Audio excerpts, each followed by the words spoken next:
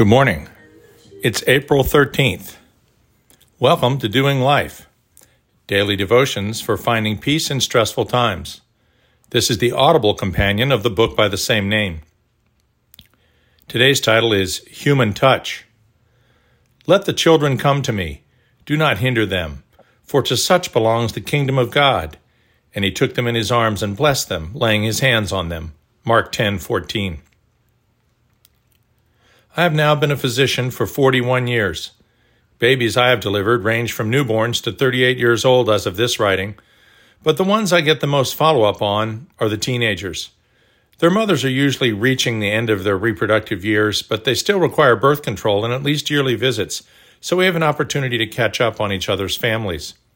One of the things I hear most frequently nowadays is the kids reaching age 16 aren't really interested in driver's ed.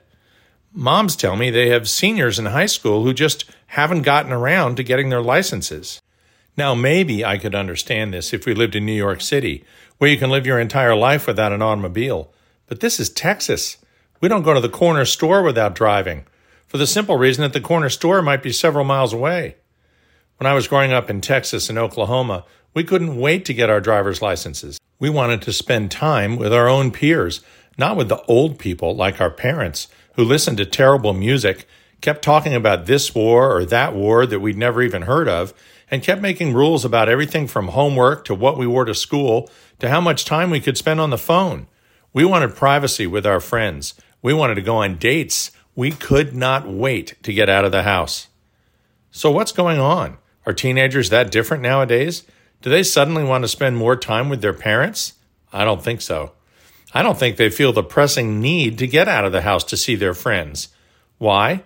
Because in order to see their friends, they only need to FaceTime or Zoom or Skype or TikTok or Instagram while lying around their bedrooms with their parents on the other side of a door. But something ironic has happened. In the midst of a pandemic that has much of the world literally confined to their small living spaces, suddenly we're all forced to communicate over the internet. For those of my generation, leaning into this technology is truly a miracle, even though it may have been available for years. After all, our kids know all about it, right? As we revel in the ability to see our friends and relatives, and in my case, patients, over our computer screens, those same teens have become miserable in their confinement. And now, after the shine of this technology has worn off for the rest of us, we too long to once again be able to gather in groups, and maybe even get closer than 6 feet to the people we care about. Why? Because human touch is essential to our health.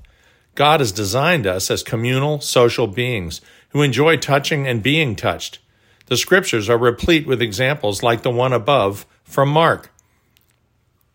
Social psychologists will tell you that primate experiments ever since the late 50s have shown the critical importance of touch for infants.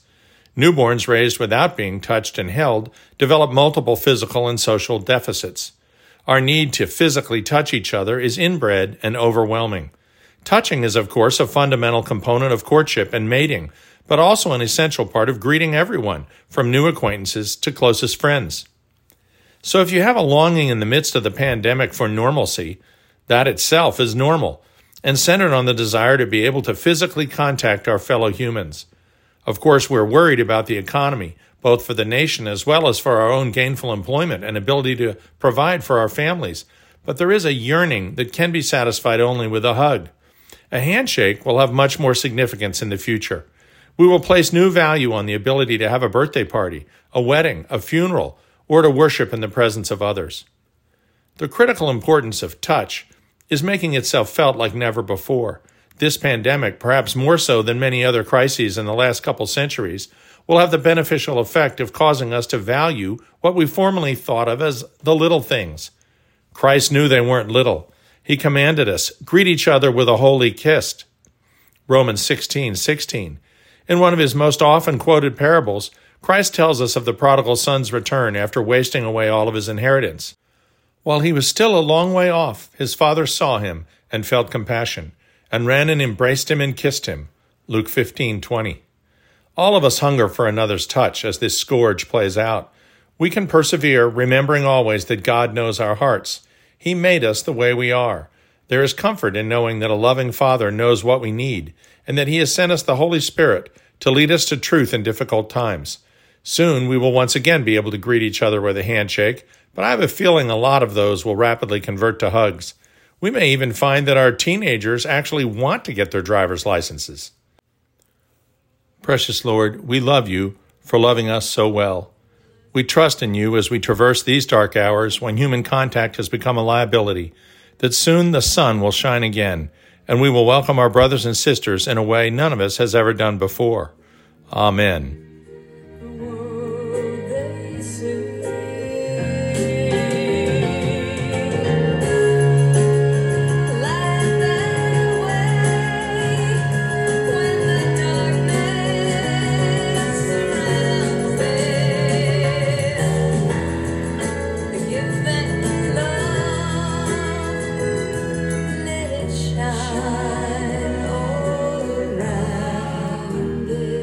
We'll see you tomorrow.